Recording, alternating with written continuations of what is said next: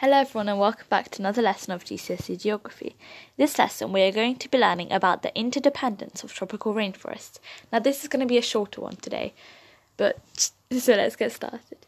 What is interdependence? It's when all parts in an ecosystem are linked. If one part changes, so will another. That is why tropical rainforests are a good example, because plants, animals and humans all depend on each other to survive. And every living thing in the rainforest relies on another living thing. For example, without the hot and humid climate, the plants and animals would not be able to survive. This is because the wetness allows the soil and the roots of plants to get enough food, then to transpire, which we talked about in the last lesson. This leads to the animals also needing to feed and live off those plants, and because there are food chains, certain animals live and survive off each other, which means that they are dependent on each other. This is called interdependence.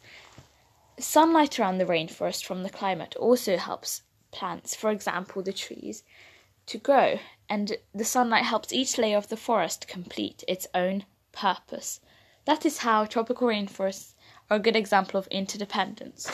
So that's all for today's lesson, and thank you for listening.